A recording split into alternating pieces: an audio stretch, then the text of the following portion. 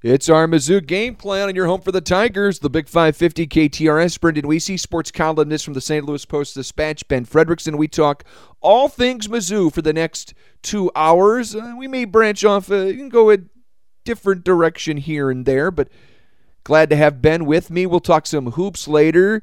Eli Hoff covers the Tigers for the Post-Dispatch. Our good friend Chris Roseman from the St. Louis Sports Commission coming up, as they'll have some Friday night heights next week at Family Arena. Mizzou Gymnastics, big deal. Zoo to the Lou. I don't know if we call it part 4 or part 5, but another great installment of Zoo to the Lou next week. We'll talk to Chris about that, and we'll make some picks for tomorrow. Gary Pinkel on the College Football Playoff Committee. Mizzou in the Super Bowl. And I'll try to avoid getting too angry about Torrey Holt not being in the Pro Football Hall of Fame. That's separate from Mizzou, Ben, but I know we won't have a chance to talk about that much until maybe Sunday or next week. Just real quick, angry, and maybe most angry because a guy like Andre Johnson, whose numbers are inferior to Torrey Holt, and the fact that he's never been to a Super Bowl at all, let alone having won one. Torrey's been to 2, obviously a championship. I can't really wrap my head around what the committee is thinking. Heck, I'd put Reggie Wayne in ahead of Andre Johnson. And a big game, Torrey Holt's got to wait another year, so I'm not happy about that.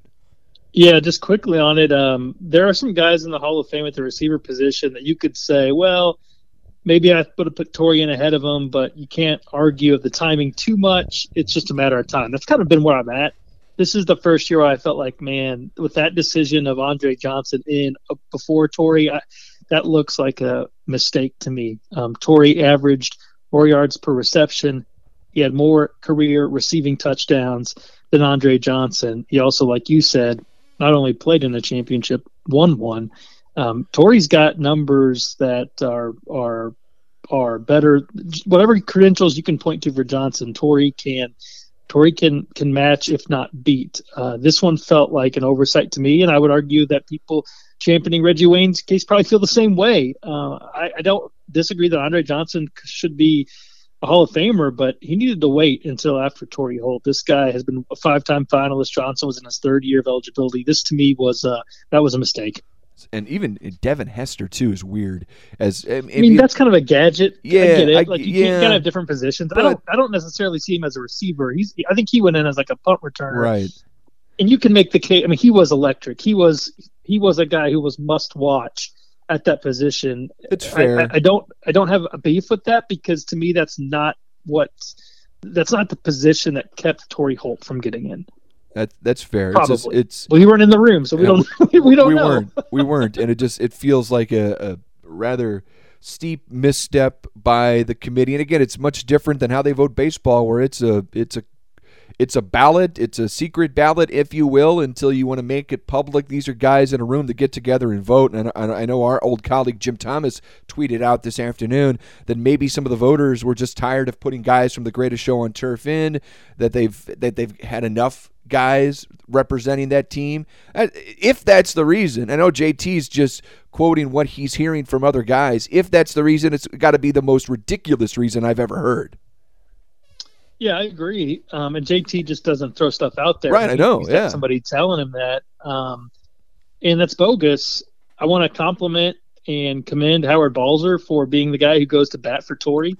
Howard's efforts got Isaac in, and he'll continue to make the case for Torrey. But if he's dealing with folks who are kind of over the St. Louis greatest show on turf era, then that's disappointing, because if you look at Torrey's numbers on paper, they're worthy. And to me, you can make just as good of a case that the fact that he put up those numbers while playing with so many other weapons was even more impressive.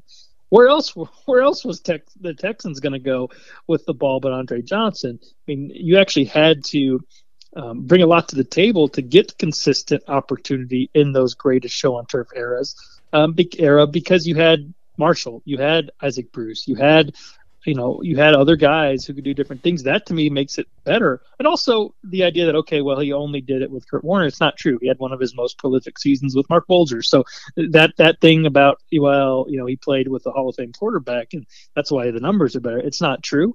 And if it was true, then he wouldn't have had one of his better seasons with Mark Bolger at quarterback. Well, we've got to wait. Torrey's got to wait another year, and I'm bummed about it. We got a whole other year to talk about this. Yeah, we do. We do. We got to get him on. He can break down the numbers, and I give him credit. He's said, I'll take this on. I'm going to campaign for myself a little bit. So we should get him on and talk to him about this. Definitely. We want to give him that opportunity. As we present the stats, he'd be even more convincing trying to back himself up. So that is a great call. But shifting gears, Mizzou, it is our Mizzou game plan. And again, how about, so we get these NFL honors and the Pro Football Hall of Fame announcement Super Bowl weekend. Mizzou very prominent in this Super Bowl weekend, and namely because of Nick Bolton. And I know there are some guys that have performed well as Mizzou alums or former Missouri players, a guy like a Justin Smith with the 49ers back in 2012. You think about he was one of the best players in the NFL. I don't know if we think about him as a great Super Bowl player, but here we are, Ben, an opportunity for Nick Bolton to win his second Super Bowl and be one of the great non-first round picks. I mean, here's somebody that the Chiefs got in an absolute steal. He's a big part of this defensive resurgence under Steve Spagnuolo. So I'm excited about Nick Bolton. If there are things to get excited about in this non-NFL town of St. Louis for the Super Bowl, it would be cheering on Nick Bolton. And if it gives me a reason to cheer on the Chiefs, I guess maybe I can cheer on the Chiefs. Yeah, I'm with you on that. And look, Nick Bolton has turned into a huge player for the Chiefs. He missed a big chunk of the season. I think he missed like 6 weeks or so. He had a wrist injury. I think it had to have surgery. He came back and he's playing. He was a tough guy. I've been impressed with what they've done, obviously, with him, how they played without him, and how they've overcome some injuries for this team. But now that they're back, they've got him back. I think they're a better team. We're seeing that in the postseason, and he's right there in the thick of it for this Chiefs defense. And I don't know that it's does any element of the Super Bowl not get talked about enough? What a cliche! I mean, everything gets analyzed to infinity and beyond. But to me, one of the more interesting storylines of this game that isn't Patrick Mahomes and Travis Kelce and Taylor Swift is this Chiefs defense, because they've been killing it in the postseason after what has been a really impressive year. Spags has a chance, and I don't know how most St. Louis folks feel about Spags. I kind of sense it's kind of fun to watch him have this, be able to, in some ways, make his failure here as the St. Louis Rams head coach a footnote in his career instead of the headline. And that's what he's done with this coordinator stint in Kansas City. He's going to have a chance on Sunday to be the first coordinator to win 4 Super Bowls. It's no offensive or defensive coordinator has done that before. That's pretty remarkable. And he's got Nick Bolton at the heart of this thing. But what jumps out is that the Chiefs in the postseason, man, they've been allowing like less than 2 touchdowns per game against opponents that have really good quarterbacks that have been ever scoring double of that. And you look at defenses like that have made it to the Super Bowl, they win. In modern times. I mean, the Ravens have done it. The Seattle Seahawks have done it. And I believe there's been one other team that's just had such a dominant defense, the Bucks, back in the early 2000s, and they all won. So I think Nick Bolton as a key thing in this game is big. And other Mizzou ties there too, with Andy Reid and some guys on his coaching staff, Andy Hill, Dave Taub. Those guys all kind of came up through the ranks at Mizzou and still maintain their Mizzou ties. So I do think that's been an easy thing for St. Louis-based Mizzou fans to feel like, okay, there are some Mizzou angles here to feel good about the Chiefs. I can get behind it, and I think Nick Bolton is Nick Bolton's got a touchdown in Super Bowl history. He's already done that, so let's see if he can.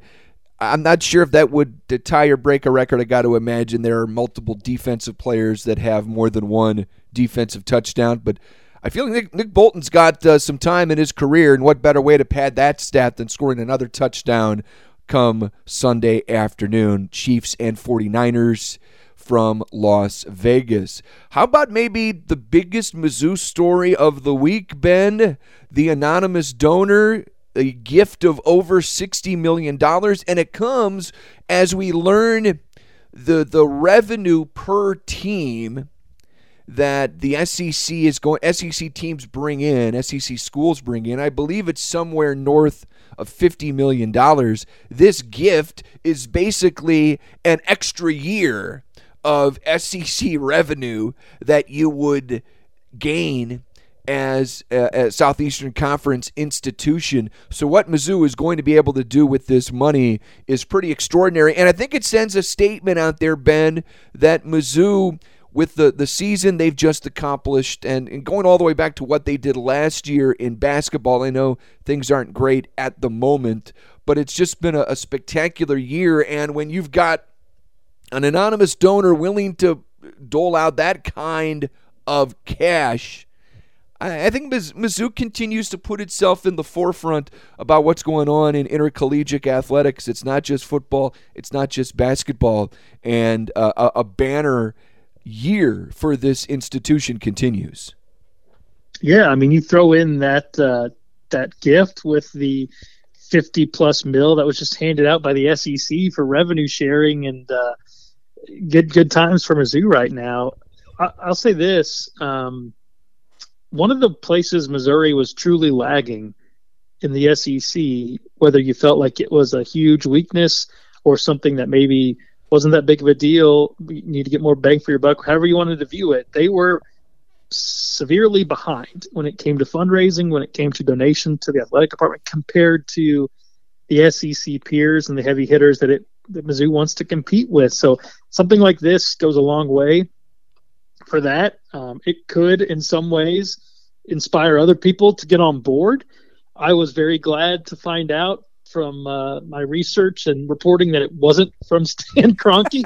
I think a lot of people just assumed that, which, believe it or not, there are other rich people that care about Mizzou that give big amounts of money. The bulk of it's for the stadium, right? But there is, I think, $12 million of it is earmarked for NIL, which can go a long way. I mean, you put that in the right kind of money-generating spot and let it create returns that you then use to break apart and help pay players. That helps a ton in terms of attracting talent, keeping people out of the transfer portal. So, yeah, it's a big deal for Mizzou to get this, and it's more money that they can hopefully put to use smartly.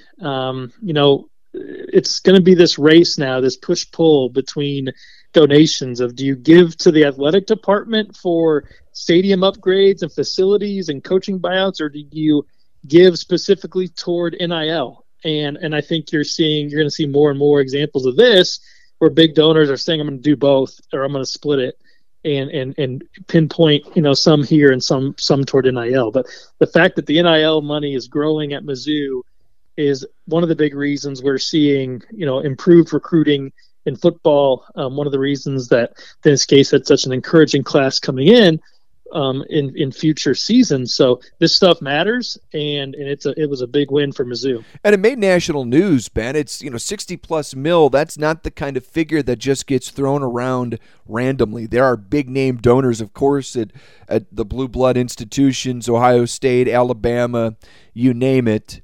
But when you see a figure like that, those are the type of donations that wind up in the blue blood schools.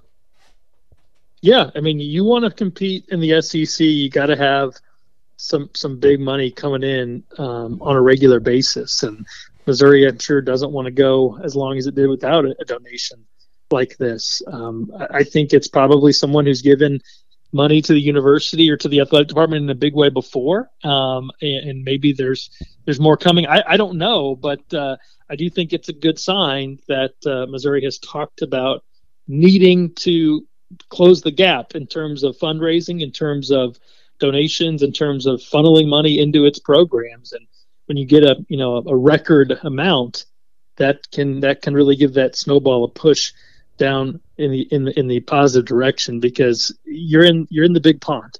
The sharks are only going to get bigger, and the money's only going to get bigger, especially as the NCAA, whether you love it or hate it, it's on this NFL-like trajectory where it's just going to get bigger and bigger and bigger until it either gets too big to go away or blows up.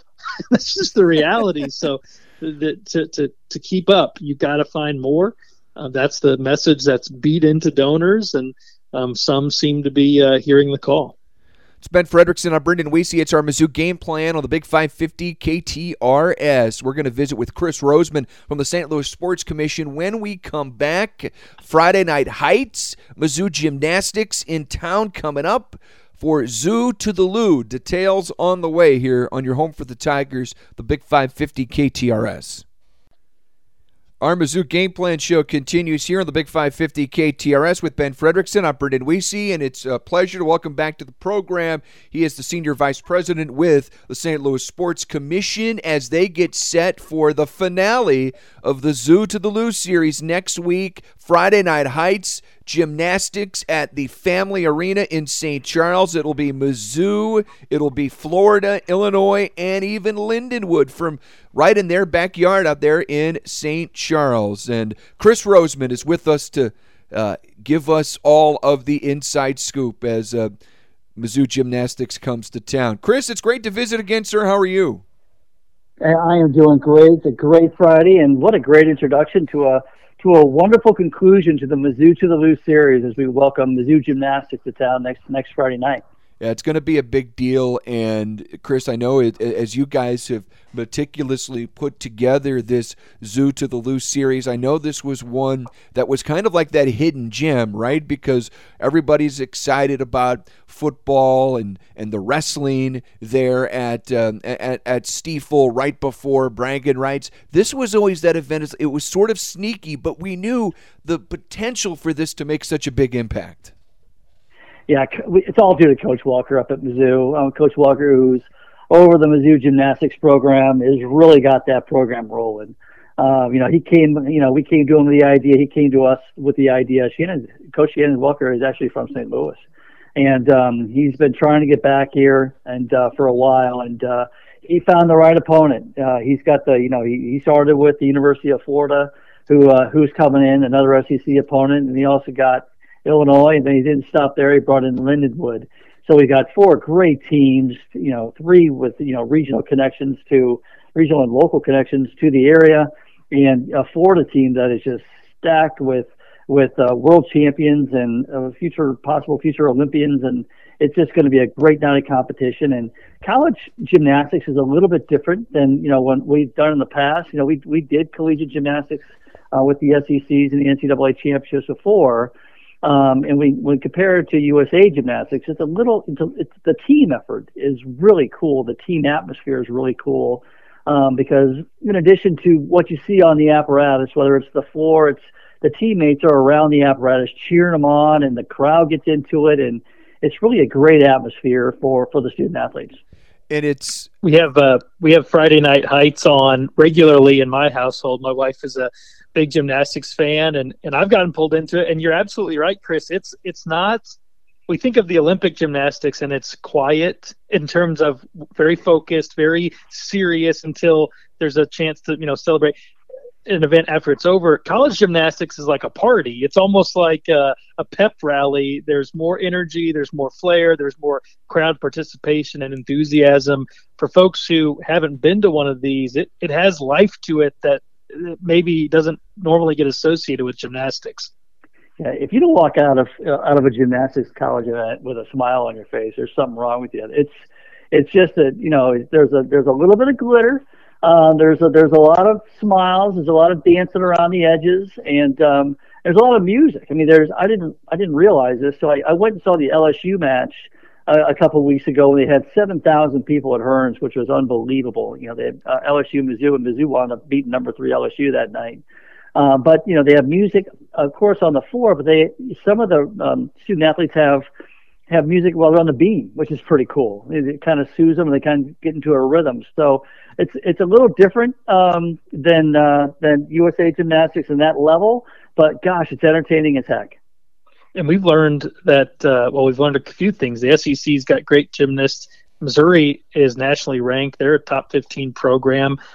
Every program in the SEC seems like they're in the top 20, and this is a chance to see some of the best doing it up close. What have you learned over your years working for the Sports Commission about just the enthusiasm, interest level in gymnastics here regionally? Because to me, it's kind of like one of those sports like wrestling where when there's a big event, whether it's the U.S. gymnastic trials, which you guys landed, which had record crowds, or I can remember seeing Simone Biles for the first time in person at one of the P&G events at Shea Fits, thinking, well, this is pretty cool. How many times you get to see one of the best to ever do something, and you're close enough to watch it, where you can actually see the chalk dust flying off when she does events of her hands on the bars or something like that. What have you learned about the enthusiasm, energy level for gymnastics here in the St. Louis area over the years? Whenever we do wrestling or whenever we do gymnastics at a high level, with whether it's USA Gymnastics, NCAA's, SEC, or Mizzou, Florida, Illinois, and Lindenwood, we always bring in our gymnastics community. They're just a wonderful group of clubs that are in the area, and they always step up, and they're always there to support the event. So that's one of my favorite things about working these events are the people that you get to know behind the scenes. And we all know Simone Biles, but gosh, working with our gym clubs and with our venues, and that's one of my favorite things about producing these types of events. So just those relationships that we've had. I've been doing this for 24 years. My second event was the John Hancock Gymnastics Championships, when they were called the John Hancock before P&G. But it was the same thing then. It was that group of volunteers. I mean, they all volunteer their time to make this thing go. And just those relationships and that connectivity. I mean, a lot of those volunteers, those groups, those gym clubs, they all know each other. They grew up with each other in the gymnastics community. So it's just so nice to tap into that resource, those relationships, to make these events so special. And this one's just going to be as special as ever with Mizzou coming to St. Charles. Chris Roseman, Senior Vice President with the St. Louis Sports Commission, with us, our Mizzou Game Plan show. Friday Night Heights, Mizzou to the Lou, gymnastics in town a week from tonight at the Family Arena. And Chris, isn't it fun to have these crown jewel events that are the sports that maybe we don't always have at the top of mind, and a gymnastics event that, helps showcase the fact that the Mizzou athletics department, it is more than football and men's basketball. Yeah, the Mizzou to the Lou series, we started the Mizzou to the Lou series on September 10th. Actually, a couple weeks before Mizzou football, we hosted Mizzou soccer against Missouri State out at Worldwide Technology Soccer Park. And we had a great crowd that Sunday afternoon. Saw a great game. Saw some wonderful soccer with a ton of St. Louisans that were on both teams, and saw Mizzou walk away with a 2-0 victory. But what a great day that was! You talk about girl power. That we had tons of girls in the stands. We worked with hand in glove with Slica, and they scheduled a bunch of youth soccer games, youth girls soccer games around the event. So it just had a great atmosphere, and it was a great way to kick off the event. And then we had the Dome, 2 weeks later, and knocked that one out of the park with Mizzou beating Memphis, and then wrestling at Stiefel Theater, the first ever sporting event at Stiefel Theater was and Mizzou wrestling against Illinois the night before bragging rights. Just about sold that out, and we're going to get close to a sellout with the Mizzou to the Lou quad, we're calling it.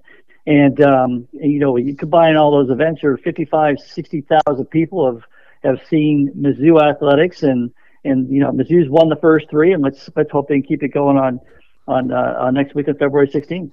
What do you anticipate the fan experience being like there at the Family Arena on Friday? Electric. I mean, it's kind of plug and play, right? So Family Arena does a great job. We've had numerous meetings with them, kind of let them know that there's a presentation value that Mizzou expects, with their events, and there's going to be a great show. They've done a lot of hard work. The Family Arena staff has been working hard. Mizzou staff's been working hard. Whenever you take an event off campus, it's a little challenging for the Mizzou staff to kind of lift everything up and put it into a dome or Stiefel Theater or Family Arena or Worldwide Technology. And Mizzou's done. Mizzou's not just a bystander in this. They throw a lot of resources at these events to make them happen right. So it's going to be a great Mizzou type atmosphere. and we're looking to hopefully do the series in the future. But it's been a really great run, and just thanks to the University of Missouri for allowing St. Louis to host these events. Brendan and I were fired up initially when we started talking about Mizzou to the Lou possibilities of maybe getting. We're greedy, we're saying, okay, we know the bragging rights basketball, that's awesome, and glad that it's back and that it's up and running. And but we're selfish. We want another hoops game here in St. Louis, and we don't care if Kansas City whines. So what are the chances here, Chris, of maybe a possibility of renewed Mizzou to the Lou series, and what do you think the vibes are kind of as this one kind of winds down and everybody gets a chance to step back and say, okay, that was good. It was good to get Mizzou back here in various capacities. I feel like it's always harder to get something started than it is to keep it rolling. You think this is a chance to kind of become more of a continued thing? I absolutely do. I think we open their eyes, right? So I mean, you never quite know how it's going to turn out. You never quite know how these events are going to do when they take them off campus and bring them to St. Louis. And it's always, you always got to be careful of that, right? So they have a lot of events in Columbia, but to answer your question, I think it's been a great experience. There were other events that we were looking to add, but we found 4 really good ones, and I think they'll go back and they'll after gymnastics and they'll kind of evaluate how that worked out and tweak it here and there, and then hopefully we can see it back in the future. But I think we nailed it on just about every event. Every event we did nail. I mean, every event was very successful. And I think if we could just if we sell out next week in Family Arena in front of Friday Night Heights with 6,000 people there, it's gonna be really fantastic. You've got one more event, at least right now, to have a new moment. But so far, what's been your favorite kind of moment? You put a lot of work into this, and want to applaud your efforts and everybody on behalf of the Sports Commission and also Mizzou. And I think all of this kind of started at a I believe it was a Hot Shots lunch that you had with some Mizzou folks, officials, and look at where it's come. What's been your favorite moment? Was it kickoff at the Dome or wrestling at Stiefel, or what's been kind of the moment where you got to sit back and say, okay, this was worth all the hard work? God, it's funny you mentioned that, because about 2 years ago now is where I met Mr. Hewlin up at Hot Shots.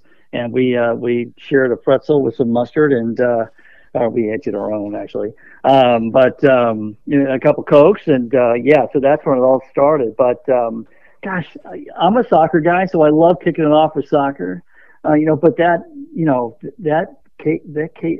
Memphis Mizzou game was off the chart. That college football atmosphere that we haven't seen in 13 years in downtown St. Louis was electric. The tailgate was tremendous. The Tiger Walk was the best. Then you go to Stiefel Theater and you almost sell out Stiefel Theater, and you're on, we were streaming that night on national TV, and just the show that was put on that night was terrific. And we even got the gymnastics yet, so I can't pick a favorite. I just think they're all great events. It was great for Mizzou, great for Mizzou fans, great for the student athletes, the coaches, the administration. I think it was just a slam dunk all the way through. Chris, what can folks do if they want to go see Friday Night Heights, Mizzou to the Lou at the Family Arena next Friday? Well, we got a couple tickets on sale. They're $10 or $15. So you head to Ticketmaster.com or go to the Family Arena box office, and if they're available on the night of the show. But that's where you get them, and there's more information at MizzouToTheLou.com. It's all one word, MizzouToTheLou.com. That's where more information is. So we hope to have a packed house next week and show off Mizzou gymnastics and just really enjoy a great night of competition. It's the Mizzou to the Lou season finale, if you will, next Friday there at the Family Arena. Gymnastics with Mizzou, Florida, Illinois, and Lindenwood. Chris Roseman, Senior Vice President at the St. Louis Sports Commission. What a job they've done with Mizzou to the Lou. Chris, it's always a pleasure, and it'll be another great celebration of Mizzou athletics next Friday up in St. Charles. Thanks as always for the time. Thanks, and have a great weekend. Chris, thank you so much. We're going to take a break. We'll come back. News on Gary Pinkel. Interesting news when it comes to the college football playoff, and some coaching news that's late breaking today involving Chip Kelly. We'll tell you about it next. Back on our Mizzou game plan, it's the Big 550 KTRS Brendan Weesey sports columnist from the St. Louis Post-Dispatch, Ben Fredrickson. We're going to have College Football Hall of Fame coach Gary Pinkel on with us next week to talk about the big news we learned about yesterday. The GP is going to be on the College Football Playoff Committee next year. Ben, I got to tell you, there's nothing wrong with that if you're a Tiger fan and you want Mizzou in the mix for the new expanded playoff starting next year. I guess, if I'm not mistaken, if you're somebody with connections to a certain school, when that school is discussed in the room, you may have to recuse yourself. I know they've done that for the NCAA basketball tournament, but pretty cool to have GP in the mix when putting the college football playoff bracket together next year, Ben. Yeah, I've got a lot of questions for Gary about how this works, and I think the immediate reaction you have is, well, it's great for Mizzou, and anytime you have somebody who understands your program, who can speak on its behalf, I think it helps. I also would guarantee you and I are going to hear a lot next week from Coach Pinkel about how his job is to be a neutral observer and to watch all the games, and he will take this very seriously. He watches a ton of football. He's still incredibly tuned into the game, and he still thinks and watches like a coach. So my first reaction was that it's a great pick for the committee because they're getting a really smart football mind and thinker in their group, and that's good for college football fans. That's good for everybody. It was a really good pick.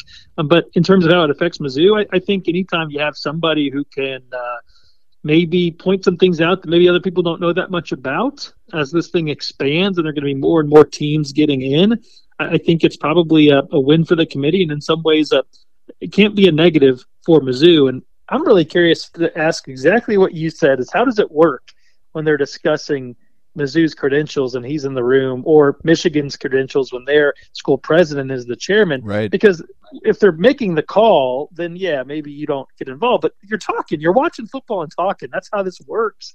And you can't leave every time there's a topic that relates to a team. So they try to spread out the allegiances, and Gary can put on his neutral hat, but you know what's in his heart, and that's going to be really interesting to hear how he thinks about that and kind of what they tell them when they accept the job and what's expected of them. And it's going to be, I'll tell you what, it's going to be a challenge these first couple of years because, I mean, they've done a lot of haggling over what this model is going to look. We know it's 12 teams, Ben, and I believe there's going to be, it's at least 5 automatic qualifiers. Now, I think it was going to be 6, but that 6 was going to be the Pac-12. The Pac-12 no longer exists. So it's this whole model is curious to me. And as we get deeper into what we think are teams consolidating into just a few conferences, the process as to how I should say how they select these teams, I almost see it getting more convoluted as opposed to less, because if you've got conference champions, and whether you agree with certain conferences having that ability to put teams straight into the playoff or not, that makes it kind of easy. Automatic bid, you win your championship game, boom, you're on your way. But when it comes to at-large bids, if there are more at-large bids available as this thing grows and develops, and Gary, I believe, has a 3-year term on this committee, I think after year 2, this thing could start to really shake up again. We know there's going to be 12 teams, at least we think, moving forward. But as I said, conferences consolidate, Ben. It's going to make this actually more complicated as we go along. Yeah, they're open, I think, to the idea of tweaking this based off of conference realignment, but I don't believe they've made any decisions yet. They've delayed the decision on if they're going to reduce the number of spots reserved for conference champions from 6 to 5. So they're still obviously planning on 12 teams, but they are, according to reports of folks who are in the know, like Ralph Russo, who covers college football, does an outstanding job for the Associated Press, has written that the plan is that they're going to reduce the number of spots reserved for conference champions from 6 to 5, starting with the 12-team playoff in 2024. They haven't done that yet. There are college officials on the record saying they don't expect this to be to not be changed, but it hasn't been officially done so yet. So for now, the playoff format has spots reserved for 6 conference champions and 6 at-large picks. I'd expect that to change. Yes. But again, this thing's going to be chasing conference realignment. And what we know is that, we certainly know that conference realignment stops for nobody. No. And in the college football playoff, I think it's just going to basically have to take the stance of every year it will have to analyze the landscape and feel like it's giving the most sensible format for the playoff in the 12-team structure that it can create, and it's going to have to be something that kind of follows the continued revolution of college football, because if it winds up being a Super 2, then having multiple spots for other conference champions probably don't make sense. They're going to have to kind of try to chase down the cyclone that is college football realignment, and they're going to be basically probably having to update it a little bit almost annually at times. And isn't it funny, Ben, to see how this is all changed pretty quickly since Gary Pinkel was last in the mix for a college football national championship, 2007, 2013. He was both those years chasing the BCS, chasing a mere 2 spots. And obviously, if there's an expanded playoff in 7 and 13, he's in both of those playoffs, which will be something interesting to ask Coach next week how he feels about that. And granted, I mean, that was so long ago, and it felt, I mean, back then we felt entrenched with 2 teams, not something that I was necessarily against. And now we've gone from 2 to 12. And I don't know if that illustrates how long Gary's been gone. I mean, it does in a way, but we're still inside 10 years since Gary Pinkel left the head coaching post at Mizzou, and we've gone from 2 to 12 since Gary left.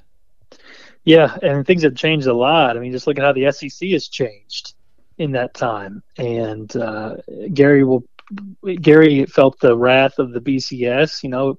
A year that they beat Kansas and Kansas gets a better bowl game. I mean, I that's why I'm for the college football playoff. Get 12 in and let them decide. Once you're in the seedings, who cares? Get the 12 teams in, then let the game sort it out. And the more that can be sorted out on the field, the less that can be sorted out, especially by committees or nebulous systems that don't take much accountability. I think it's better if it's solved on the field, and that's why I like the idea of the 12-team playoff.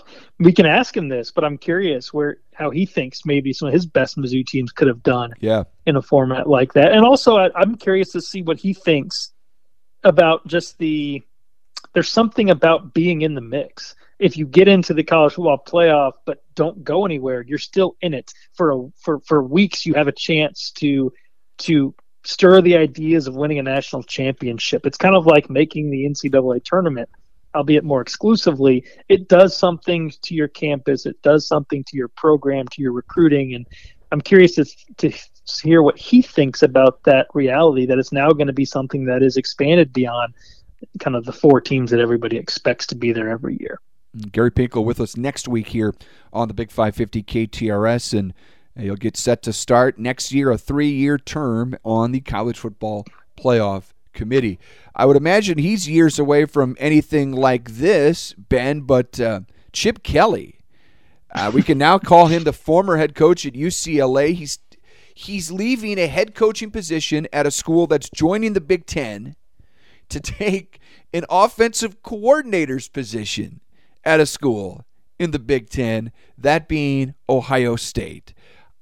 There's a big part of me that understands this, Ben, and there's another part that really kind of doesn't. This almost, in a way, sounds like when Frank Haith left Mizzou, got out of Dodge to go take the head coaching position at Tulsa. He felt like, maybe his time was getting short, and before he could get fired, he'd just leave and take a new job. That kind of feels like what Chip Kelly's doing here. And it's obviously a step down from head coach to offensive coordinator, but it is Ohio State. So I've got mixed feelings on what exactly this means. Yeah, I guess what it looks like to me is he's just burnt out on UCLA. There were some calls for him to get fired last year, right? And maybe that ticked him off.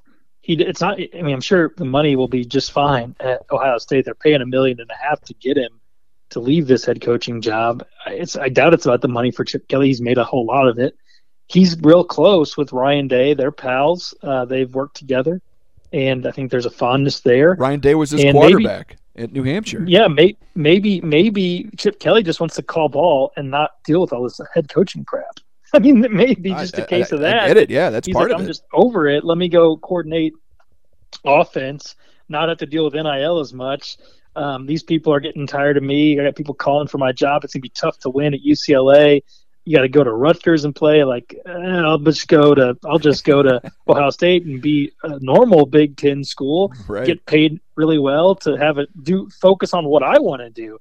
Two kind of curious moves, him going there and also the Bill O'Brien decision. Like, Bill O'Brien's going to Boston College to be the head coach. He probably had a better job at Ohio State as a coordinator, but it's about what you want. Yeah. You want to be a head coach or do you want to be a coordinator? This just, to me, sounds like Chip Kelly's like, yeah, I know what I like now. I don't need to have the ego of being the head coach. I want to call plays. I want to work with elite players.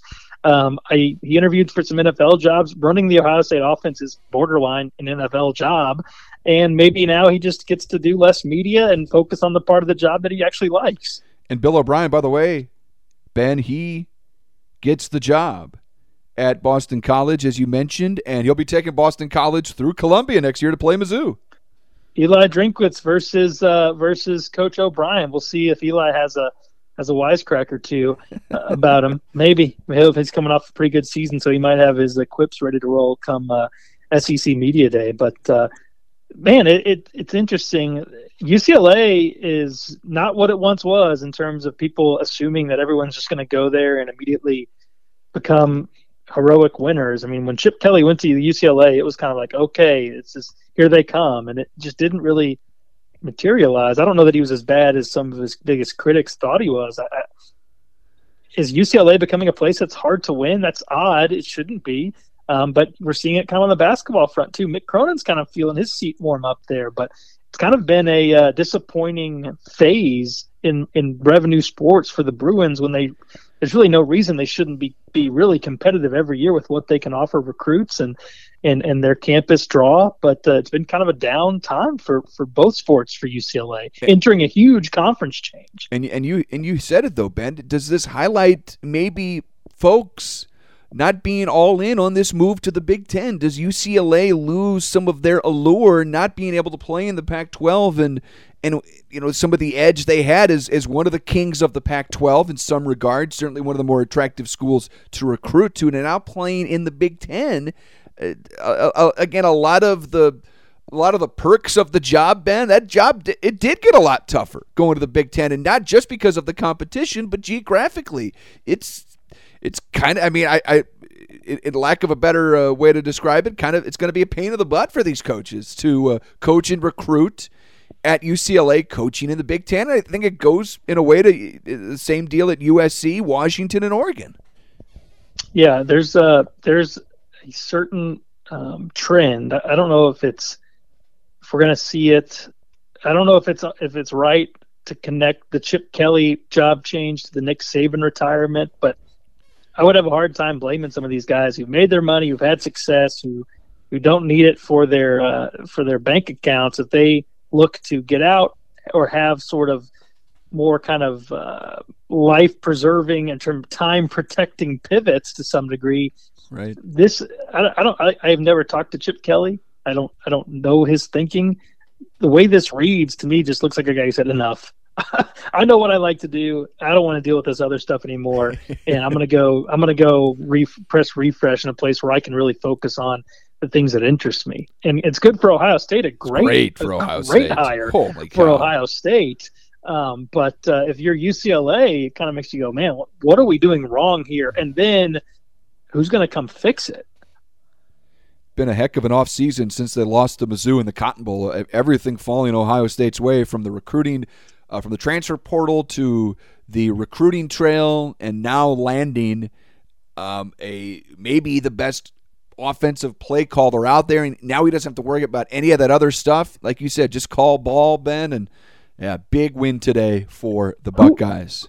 Who replaces him? No idea. Yeah. It's interesting. Coaching carousel revs right back up here again. It never, ever dies. And here we are, just about ready to enter mid-February. We got to take a break, Ben. Other side of the top of the hour, Eli Hoff is going to join us to talk Mizzou hoops, Mizzou football. We'll dig into some hoops talk as well. It is our Mizzou game plan here on the Big 550 KTRS. It's hour 2 of our Mizzou game plan on the Big 550 KTRS. Eli Hoff covers the Tigers for the Post-Dispatch. Ben's great colleague will be with us here in a little bit to talk some Tiger basketball and a little Tiger football as well. Mizzou, Mississippi State tomorrow night right here on the Big 550 KTRS as Mizzou once again will try to do what's been the impossible, Ben, and that's win a Southeastern Conference game. Mississippi State with, I think he was preseason player of the year, Tolu Smith. Mississippi State's been good, not great, but they do have size, and that has been a big bugaboo for the Tigers that's been difficult to alleviate. We'll see if they're able to match up against this team, Ben. But, certainly the injuries are piling up, and something I've noticed here that I do think is part of this equation, and it's, the star power, the lead dog, the lead guard for Mizzou, whether it's been Tamar Bates or Sean East in a given game, that's been a constant, right? I guess we could say maybe a problem is that East and Bates haven't exactly had that glow up at the same time in the same game. But since Bates' emergence, it's not like East has struggled. He's taken more of a secondary role behind Bates. But those two guys as the front men of this team, Ben, it's been a constant. And, man, if I would have told you before the season started, man, Tamar Bates, the transfer from Indiana, he's going to have at least a borderline first-team all-conference caliber first 10 games of the year. And I think we'd both be like, oh, man, this is great. That's exactly the replacement you were looking for from Kobe Brown. Have that guy lead the way, average about 20 points per game. That's huge. But what's been the problem, Ben, are the complementary pieces.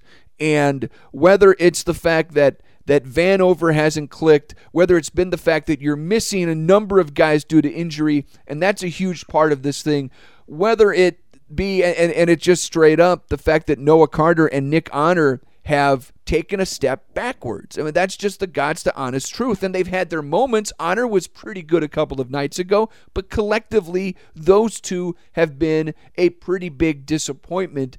And the freshmen are sort of being thrust into a spot where you almost have to play them more. And quite frankly, maybe they're just not ready to do their part. Ben, I in no way, shape, or form am I saying that's an excuse as to why this team is sitting here without a conference win yet. But it's part of it, because a big part, and something that's different from the struggles under Konzo 2 years ago, they didn't have that lead dog, and they just quite frankly did not have the talent. There are some talented pieces on this team, but they're not getting the guys, the second, third, and fourth banana like they had last year. You had 5 or 6 guys around Kobe Brown that had outstanding seasons, and usually 2 or 3 of them contributed on a given night behind Kobe, and it didn't feel like one guy had to carry the load every evening. Right now it feels like Tamar Bates needs to score 40 for you to even have a chance, because the rest of the contributors just aren't there. Yeah, there's really it's not quite the lack. Well, it's become a little bit of a lack of a bench help, but it's really more lack of starting supporting cast. Yes. And there have been times when they've got enough from Bates and East where if you just had kind of enough from the other guys, the other 3 starters, or maybe a 6th man, then you'd win a game or 2 by now. They haven't had a true Bates and East blow-up game where both of them are just out of their mind and conscious together. We haven't seen that. Maybe that's asking too much, and now East is hurt. I feel like one of the things that's kind of happened is Dennis Gates was trying to figure out who to play, and then all of a sudden that's kind of turned into who is he able to play because of some of the injuries and issues. And I'm not saying they would have won a bunch of games; they would have had everybody healthy, but it's kind of a double whammy because at times I think he's got a better feel for who he'd like to play now, but it doesn't mean they're always available or they're always healthy, and it's kind of starting to compound things. But they really haven't. I mean, they've had Bates go off for 36. They've had East score 21 in the loss to South Carolina. Bates has scored 30, almost 29 in a loss to Arkansas. I mean, they've had a lead scorer in the 20-plus point range in each of their last 4 games, in 5 of their last 6, in 6 of their last 8. That hasn't been their problem, is getting somebody to kind of jump in front of the scoring line. It's that nobody's followed. And I don't know if that's good or bad. I don't know are you better off having a team with a guy that you feel really good about maybe being your lead guard scoring option next year in Tamar Bates, or do you wish you had a team that maybe you're one scorer away from a more complete team? I don't know. But Bates, to me, has been the silver lining this year because he's back next year, and he's really responded well to the open invitation for somebody to go out there and treat this team like he can lead it. But the fact that nobody's been able to kind of fall in behind him consistently other than Sean East, who is going to be gone next year and is now hurt, that has been a huge issue. It's bridging that gap from Bates to the kind of the supporting core.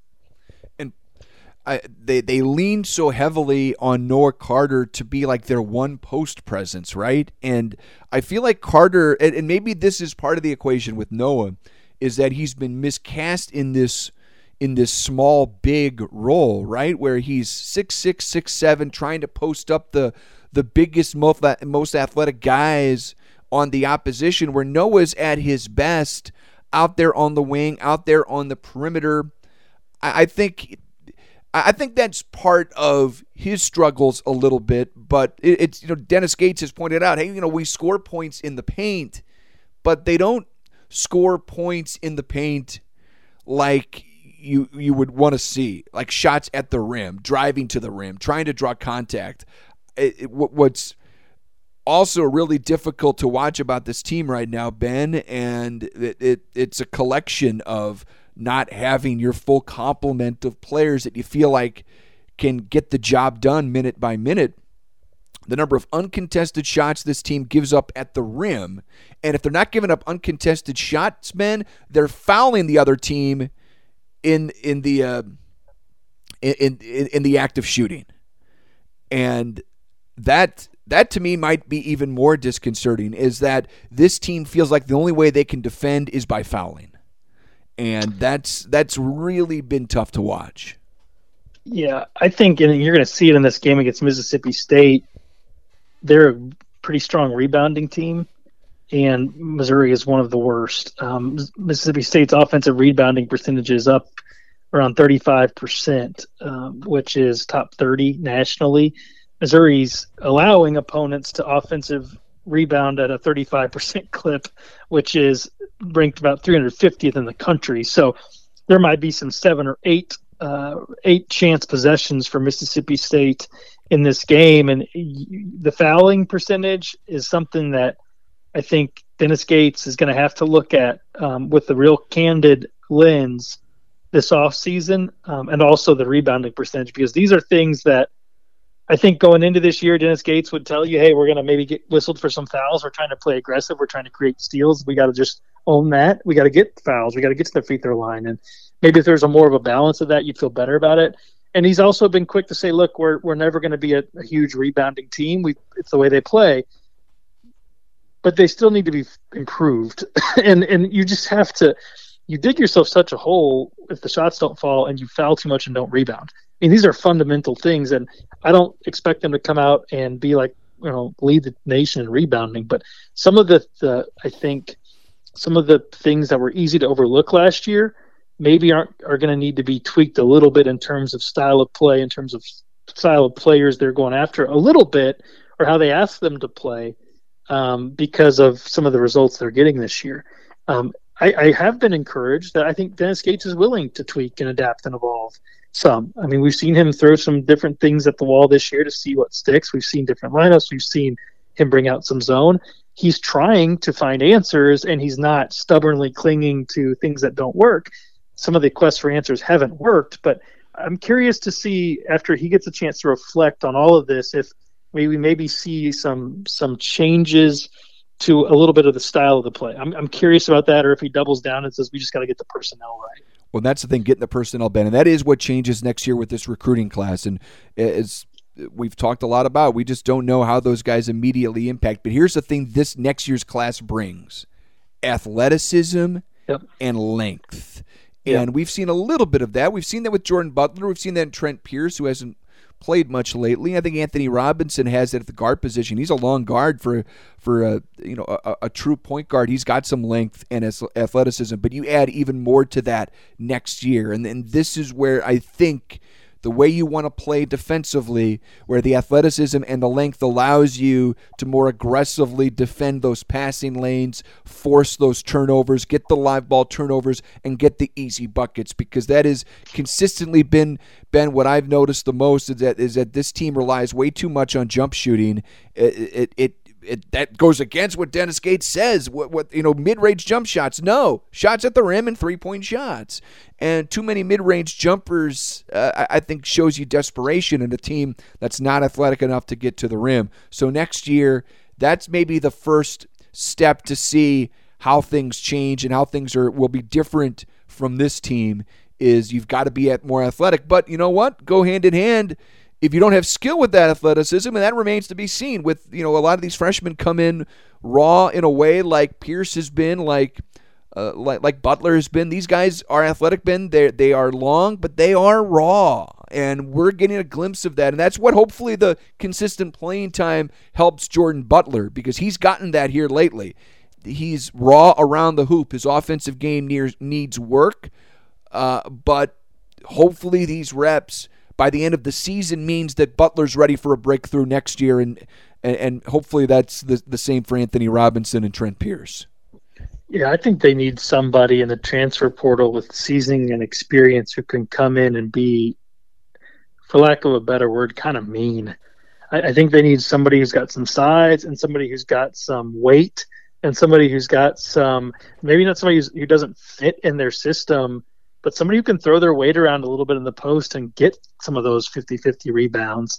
And maybe it simply is just plugging in a more aggressive and physically capable rebounder. Asking true freshmen to come in and chip away at a massive rebounding deficit is asking a lot. Maybe there's somebody in the transfer portal who can kind of just instantly improve that for a year or two. We've seen some great kind of big men Mizzou transfers in the past, and unfortunately, I think the one thing that can't be said is the Vanover miss can't be blamed on injury. He doesn't fit the system. He doesn't do the things that you'd hope a 7'5" guy would do. He was a little, non-traditional, but the things that they were hoping to get, they're not getting. And I wonder if they could have gotten maybe somebody with a little more traditional physicality to that role, if they would be in a little bit better spot, just in being able to hang a little bit in the rebounding margin. I think that would be a big thing. I mean, I haven't added it up, but second chance points, third chance points that they're giving up, it kills you when you're in close games, and they're on the wrong side of it a lot. So I'd like to see them. We're going to talk beyond this, waiting on the freshmen. What can this team do to kind of turn the page on this thing before too long, and targeting a couple players in the portal, but making one of them somebody with some brute size and strength. I think that might be a good play. The scary thing about Vanover, Ben, is he was who Dennis Gates wanted. He said it, remember? Before he ever got him, it's like, I need somebody that can shoot the three, that's long, and that can block shots, a rim protector. He got that in Vanover. It's just Vanover's just not that. He's just not that good, right? It's the blocks that he's got are not. I don't want to cut away at one of the strengths he has, but I mean, they really need somebody who can go down into the thicket and come out with the ball, or clean up stuff around the rim, and that's not.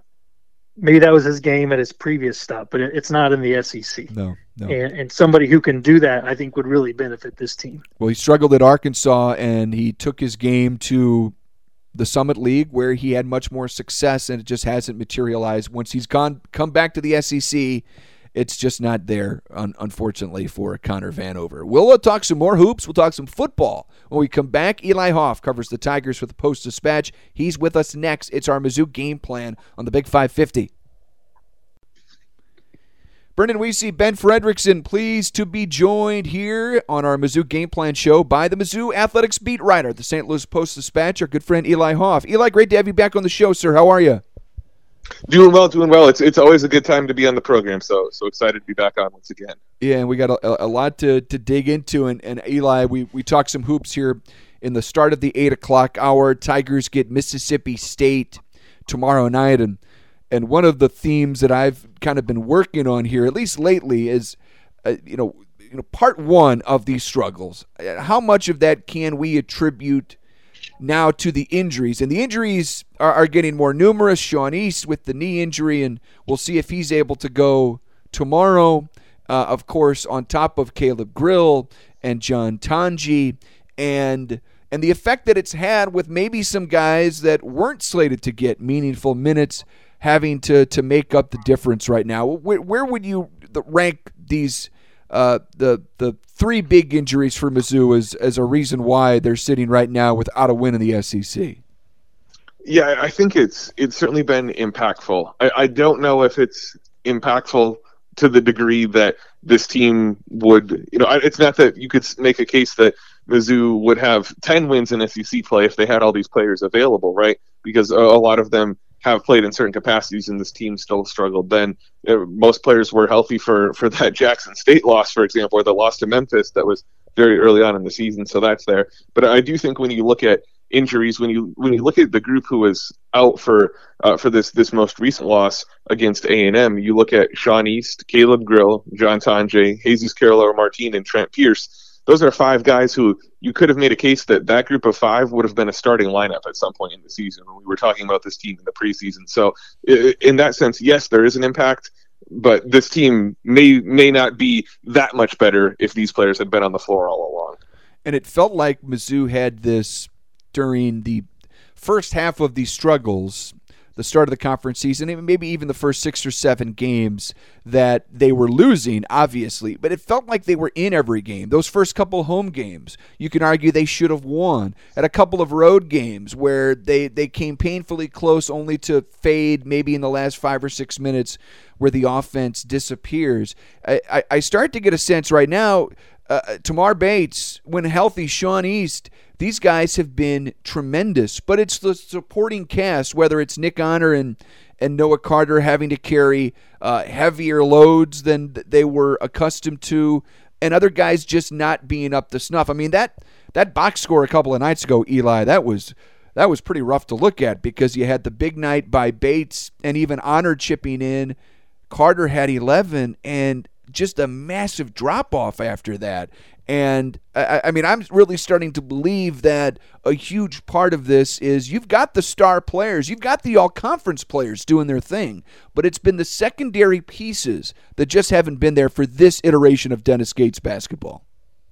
No, they haven't, and that's what makes this team so difficult, is that it was built around the concept that a lot of these depth players would be able to contribute, or at least enough of them would be able to contribute in any given game. And you look at this group of players, on any given night, Sean East and Tamar Bates can combine for, it's pretty safe to say they can give you 35 points. And if you say you want to score 70 points to feel pretty good about winning, that's half your points. But you start to look at the rest of these players to try to make up that other 35 points. And it's tough because it seems like either Nick Honor or Noah Carter can give you something, but they don't seem to both be on very often.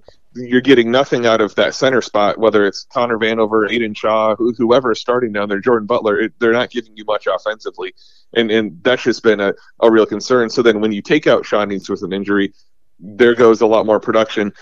Even a guy like Tamar Bates, he'll play 38 minutes, but he has to sit down sometimes. He can't be the guy creating something on every possession. Sometimes somebody else has to do something for him. He is human still, after all. And that's where this team just has really struggled to get much going. Eli, this is a non-analytical box score type question, but you're there covering these games. You're talking to Gates, the players, more than anybody. What's the vibe? Is this team losing hope? Is it becoming downtrodden? Is it finding reasons to be upbeat or understanding that this is going to pay off in seasons to come? I mean, where are they at mentally? It feels like watching some of these games. The one thing we could say earlier this year was like they're competitive. The fight is there. I don't think their effort is lacking, but the games have become at times less competitive. We've seen some games get away from them. It's really hard to keep that kind of consistent fight when you're never getting that reward in the standings. What's the feel around the team right now at this point in the season where it's kind of starting to get it's getting late early without a win under their belt? Yeah, you can tell after the game when these losses wear on players. I think even after Tamar Bates had that, was it 36, 38, whatever he dropped against Florida when he had that career night, he did not have the look of someone who just had a career night afterwards. He just looked tired, weary, frustrated. You can keep listing off the adjectives there. And so you can see that even after that loss to Vanderbilt, Noah Carter was emotional in the post-game press conference talking about how the team had just wanted to finally get a win and to do it for assistant coach Dickie Nutt, who's stepping away for cancer treatment, and that you could tell it had worn on him that they weren't able to get that done. So you can see that there. But what is also remarkable about this team, and this is probably something that's attributable to Dennis Gates and what he's built here, is that they're not coming out flat in any of these games. In even the times where they go down by double digits, they're finding a way to come back. You look at Texas A&M; they ended the last 8 minutes of the first half with one field goal that was scored at 7:54, and then they didn't make a basket the rest of the first half. What do? Come out in the second half and find a way to close it down to 3 points before, of course, it devolving back into a 19-point loss. But the effort is there, which is what's remarkable, and maybe that's what makes the sting even worse for the players in the immediate aftermath.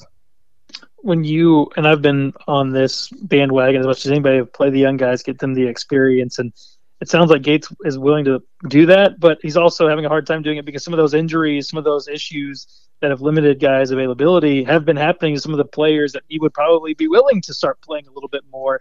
It seems like that's been a little bit of a double whammy, is right as around the time when he was willing to say, okay, it's time to start thrusting some other guys forward a little bit more. He hasn't been able to do that quite as much as he would have hoped. No, he really hasn't, and you've seen that the opportunity is there for a guy like Jordan Butler, who's been healthy and able to take advantage of it. He's demonstrated an ability to bring some defensive impact and found his way into the starting lineup. Trent Pierce is someone who he started that bragging rights game against Illinois and would certainly be part of this, but he's missed the last 3 weeks with an illness that's had some just lingering effects that have complicated things for him. So he warmed up this week against A&M. I'd expect a return as possible against Mississippi State.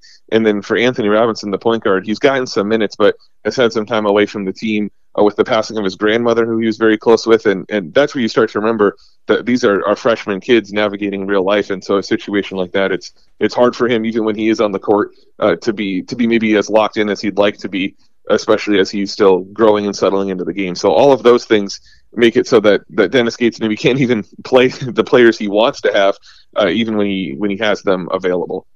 We're visiting with Eli Hoff. We're talking Mizzou basketball. We'll dig into some football as well here. It's our Mizzou game plan on the Big 550 KTRS. And something Ben and I have talked a lot about, Eli, is just trying to find a way. At this point, it's tough to try and conceptualize the still several weeks of this season left, and instead of looking towards, well, next year it's about all of these big recruits coming, or you've got a guy in Tamar Bates that you've been able to discover that has got a great offensive game, the former Indiana transfer, and just try to find a way for some small goals, right? I'm not even sure what those might be at this point. How should we view success these next few weeks for Mizzou, if they can find any? Is it a matter of just straight up, coming out of the win column? Because I know you wrote about it a few days ago. Is there a chance this team goes winless in the SEC? Yeah, well, there is. And after that game against A&M was certainly one of the more winnable games when you look at chances of getting an SEC win. With a loss there, I was just looking at KenPom which does the analytics on game predictions, they have a chance of a winless record in SEC play at 12.7% now. It basically doubled the chances of that after that A&M loss. So it's on the table, but still very unlikely at this stage. So certainly getting an SEC win would mean not having a donut on on the record books, but is one win that much better than 0 wins in the grand scheme of things? I don't know. Is 3 wins that much better? Mizzou will still be finishing at the bottom of the SEC, be playing on that Wednesday time slot in the SEC tournament, and probably just have one game there. So I'm not sure how much that really matters. I think finding ways to keep establishing Tamar Bates and figure out what he can do as maybe a lead option going into next year will be something for this team, and getting these freshmen involved again. I've been an advocate for playing the freshmen together. What does an Ant Robinson and Jordan Butler pick and roll look like? What does Jordan Butler look like playing alongside Trent Pierce? These are all things that are valuable to start figuring out now, so that there's a baseline for what that looks like in a game as these next 5 freshmen come in. And then also just for this coaching staff, starting to look elsewhere, find other players they like who might be in the transfer portal this offseason. Start watching the Mountain West games and see who the next John Tonje might be, of a player of that caliber that they might go after. But in terms of actually winning games at this point, it seems like that matters less and less as this season wears on. Well, another one of those transfer portal guys that hasn't made the impact because he hasn't been out there is Caleb Grill.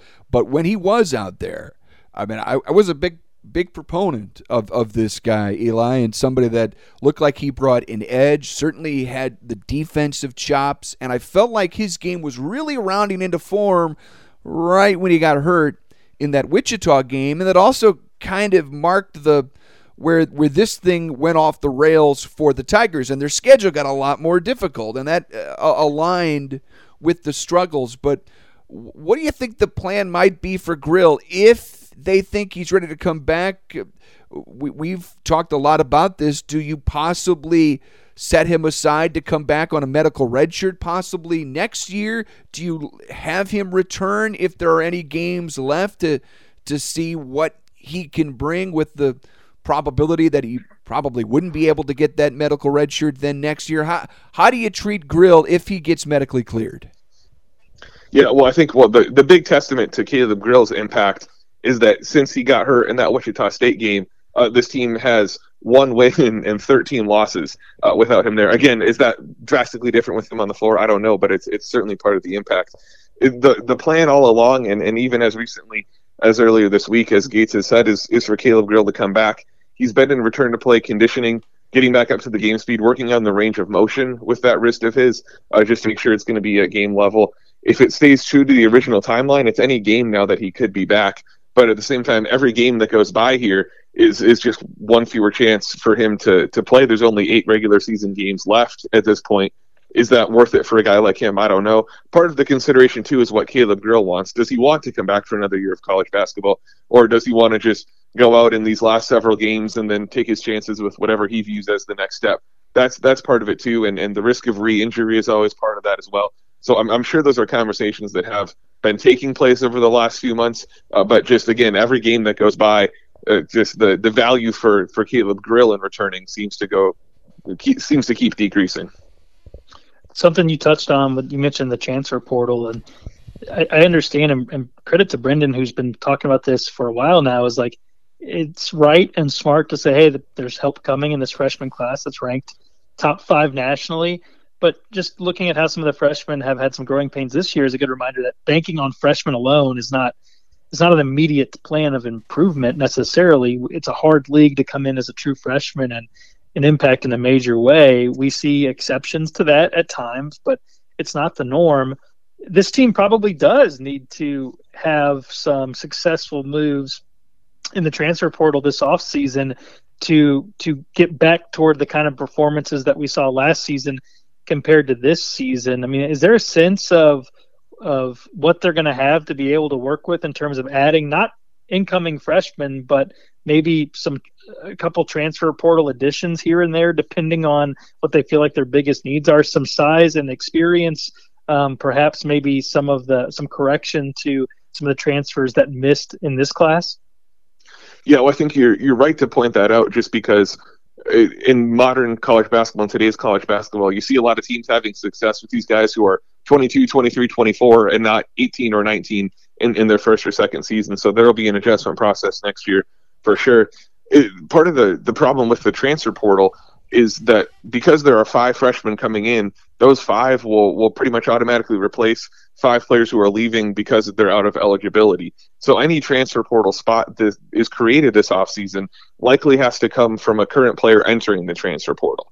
Now, I think Mizzou fans are probably fine listing off several names who they'd like to see enter the portal. We'll see if that's actually how that plays out, right? It's a lot more hard when there's actual human beings at stake there. So I think you're maybe looking at 2 on the low end, 4 on the high end spots for the portal. I think you're certainly looking for Dennis Gates to add somebody with some experience and size down in the post. Connor Vanover, I don't think was what a lot of people expected this year. So finding somebody who can bring some size, both offensively and defensively down there. And then I think the other big priority is just going to be an experienced ball handler who can replace Sean East, who's been excellent in that regard. And that allows Tamar Bates, who's still going to probably be the leading role for next year, but it allows him to stay off the ball a little bit and have somebody else who's going to do a lot of the creation there. And then you can always help yourself by adding some more wings who can shoot, guys like Caleb Grill, but healthy, and that's always something that I think will be valuable in the portal. Who's one guy that you want to see that you think is fair to say this guy needs to finish strong? I'm kind of there with with an Aiden Shaw. He's not a freshman. He's now approaching the end of his second season. I would love to see some sort of a flourish from him that suggests he's going to be a bigger part of getting this thing on the right track this season. There have been encouraging signs, but he hasn't come on as strong as I would have hoped, and there's still time. I mean, what you'd really like to see is more guys take a Tamar Bates turn, not in terms of scoring a huge number of points. Not everyone's capable of doing that, but proving Tamar Bates has proven that he's a key piece for next year.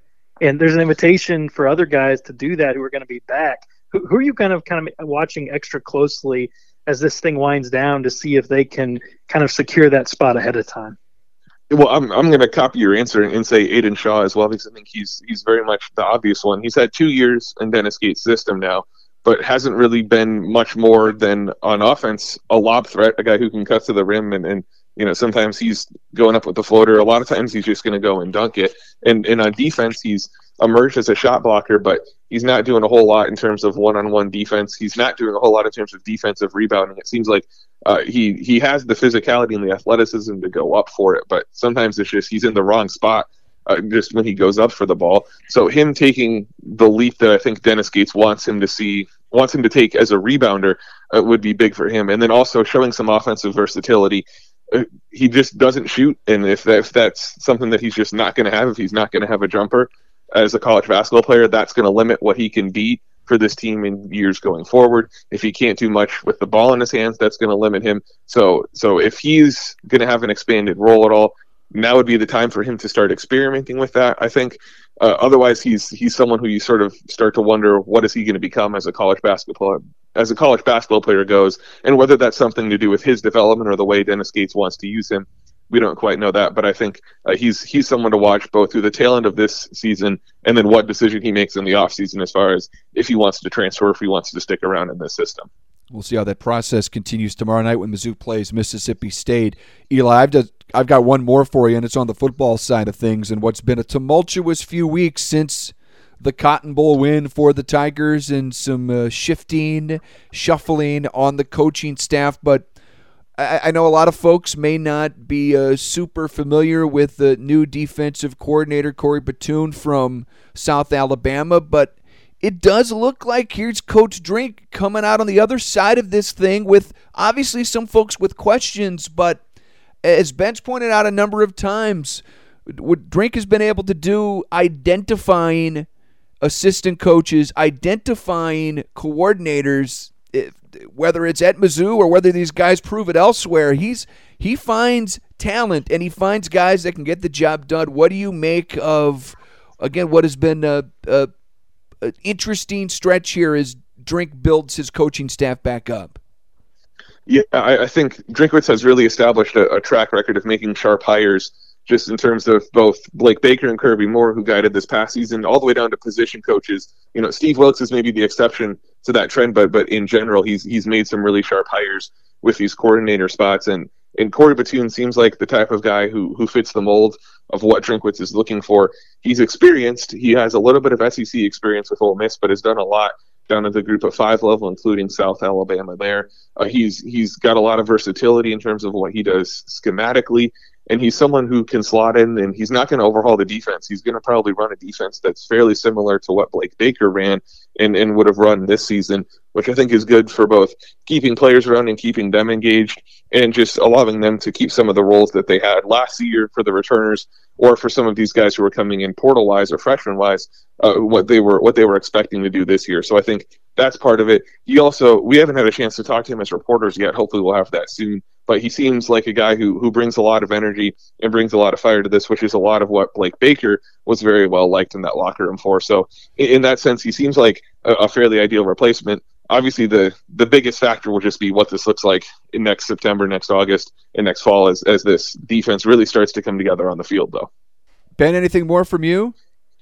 No, sir, man. I just wanted to get your final thoughts on what Darius Robinson was able to do for himself at the Senior Bowl. It seemed like everywhere I looked, he was the guy who was on the most improved list. We know Cody Schrader kind of showed the ability to catch passes, which is not a surprise to us, but maybe was to the NFL scouts. But safe to say that Darius kind of exited that week as a guy who maybe helped himself the most of anybody who showed up down there. Yeah, I think so. I'm writing the story right now that'll be will be in the paper on Saturday about just the potential for Mizzou to have two players drafted in the first round in Ennis Rakestraw and Darius Robinson. And D-Rob, as you said, Ben, really showed out that week down in Mobile at the Senior Bowl. He's someone who I think he doesn't have the most eye-popping tape or stats from this season, but a lot of these scouts and general analysts and media and all of that, getting to see him work one-on-one against some of these other top prospects, I think was really eye-opening for them.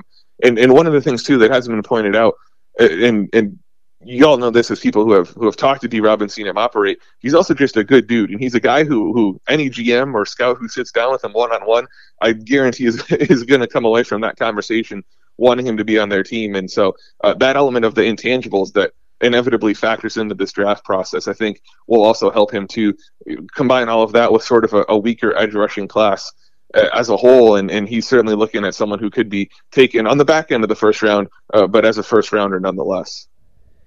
Eli Hoff covers the Tigers for the St. Louis Post-Dispatch. Look for that story this weekend at the pages of the Post and online at stltoday.com. Eli, always a pleasure. Dug into a lot of stuff. I appreciate your time, and we look forward to catching up as the season and maybe off-season for the Tigers progresses. Thanks so much, as always, for the time. For sure. Always a pleasure to come on. Have a good rest of your evening. Thank you, Eli. When we come back, we're going to make some picks for the weekend of college basketball. Unopposed tomorrow, obviously. A little football game Sunday limits the action, but we'll make some picks when we come back after this. All right, let's make some picks for this college basketball weekend. Last week's schedule, Ben, was fun. Some really big games, some great down-to-the-wire action. We'll see if it lives up to those expectations. Again, let's make some picks. Let's start with, how about the Fighting Illini, Ben? Ranked number 10. They're at Michigan State. This feels really big. It feels big for Michigan State, too. They're not on the bubble, but they've been less than dominant. It's a home game. To me, this feels like one of the games of the day. Yeah, kind of sneaky big game in some ways, because Michigan State's favored by 2.5 points. Now they're playing at home. That's college hoops, but you'd think that this would be maybe just a toss-up game. But it's interesting to me a little bit that Michigan State is a 2.5 point favorite.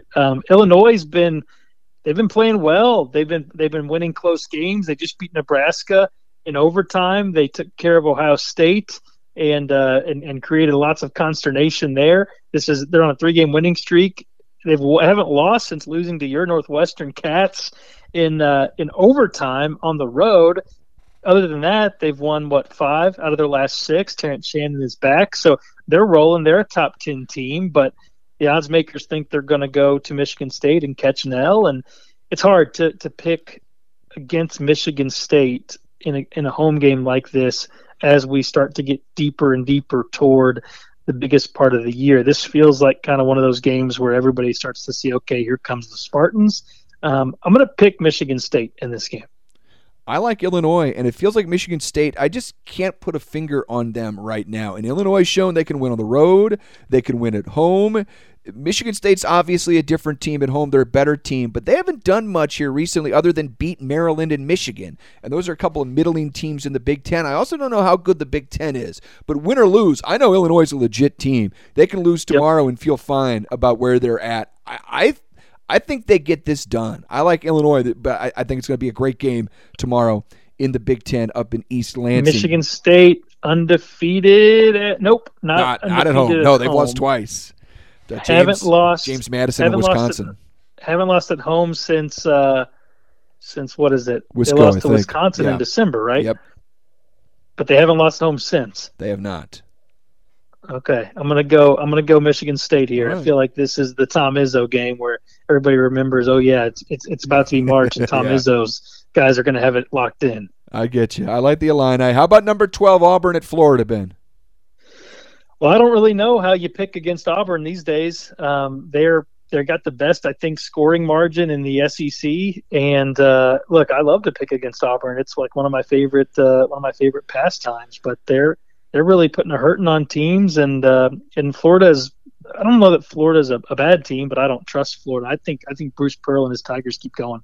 I like Florida. I like their ability to score. I think they're getting slowly but surely getting closer to that team I thought they were. Lost by 1 point at A&M last weekend. Before that, beat Georgia, Kentucky in overtime. Of course, won at Mizzou, beat Mississippi State at home. I think Florida's rounding in the form. I like the Gators, and Auburn coming off an emotional win over Alabama, and that's always huge. Let's see if they can maybe fall under a little hangover here. I like the Gators in Gainesville, Ben, to get this done. How about Gonzaga at Kentucky? Weird out-of-conference game down in Lexington. Yeah, strange timing.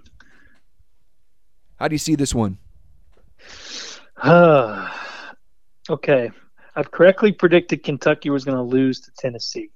And now I'm going to swing back in the other direction here, and I'm going to pick Kentucky to beat Gonzaga. I'm not quite as high on Gonzaga this year as I have been in past years. I think as a lot of people have been in past years. You, applause for Brendan, correctly predicted the Gonzaga loss to St. Mary's. We haven't had a chance to talk about that, I don't think. So you get a shout out there. 2-point loss to St. Mary's, which you've been all over St. Mary's this season. I think Kentucky takes them down next in this game, and maybe in some ways dents the Gonzaga hype for March. Gonzaga needs this badly because they've got nothing on their at-large resume. It may come down to them winning the West Coast Conference. They're certainly going to need to beat St. Mary's on the road. They don't play enough defense, Ben. I think Kentucky runs up and down the floor. I wouldn't be surprised to see the Wildcats put a hundo on the board here. I like Kentucky at home over the Zags. How about a fun one in the Big 12? Number 13 Baylor at number 4 Kansas. Yeah, I don't look. I think Kansas is the Big 12 is brutal. Oh my gosh. they're just beating the heck out of each other, but it's in Kansas, right? It is. Well, you know my pick. I don't pick against the Jayhawks when they're at home, no matter what, because they're always going to get about 2 to 15 points from some home cooking in the officiating side, and they are coming off of a very motivating, I would say, loss to Kansas State on the road, so they're going to be fired up. They're going to be locked in, and I think they're going to probably take down Baylor at home here. Love Baylor's guards. Ray J. Dennis, their freshman Jacoby Walker. Jalen Bridges is kind of a hybrid wing forward kind of guy. Not a ton of depth, though, with the Bears. I think they make this close, but I do like Kansas. I've learned my lesson after picking Houston there last weekend, Ben. Give me the Jayhawks at home, but really like Baylor. Win or lose tomorrow, much like Illinois. I think Baylor's a team to watch in March for sure. And finally, hey, let me pitch this at you. Yes. Big 12, best basketball conference in the country. Yes, and been so for a while, Big 10 right? Taking a step back. Yes, Big Ten is vulnerable. Big 12 is stacked, and they're going to be stacked for a while with the teams coming in. And remember, Arizona arrives next year along with Utah, that's right. Arizona State. Look out, that Big 12 is only going to get better. Ben, real quick, Mizzou, Mississippi State tomorrow. How do we see this playing out? Look, man, I can't do it. I've been trying to pick the wins for Mizzou. Missouri doesn't rebound. Mississippi State does. Period. And until Missouri can prove me wrong and go win a game in which they're going to give up a lot of rebounds, then I gotta pick Mississippi State here. I don't feel good about it. I don't like to do it, but man, two teams that have very drastically different approaches to rebounding. I'm going to go with the team that does it well. Yeah, great rebounding team in Mississippi State. Tolu Smith, after injuries early, he has been back, and he has been very good, coming off a 19-point, 12-rebound performance in a win against Georgia. This guy is back to his old self. I'm going to pick – I've been just riding Mizzou, and they haven't gotten it for me. So hopefully a little reverse jinx, giving Mississippi State, and maybe Mizzou will come out on top tomorrow. Yeah, put us on the bulletin board, and we'll gladly take that to talk about something different for a change. How about that? Ben, I'll talk to you on Super Sunday here in just a couple of days. Sounds good, man. Looking forward to it. That's Ben. I'm Brendan. That's our Mizzou game plan here on the Big 550. Don't forget, Tiger coverage starts tomorrow night at 7. Tip-off 7:30 against Mississippi State here on the Big 550.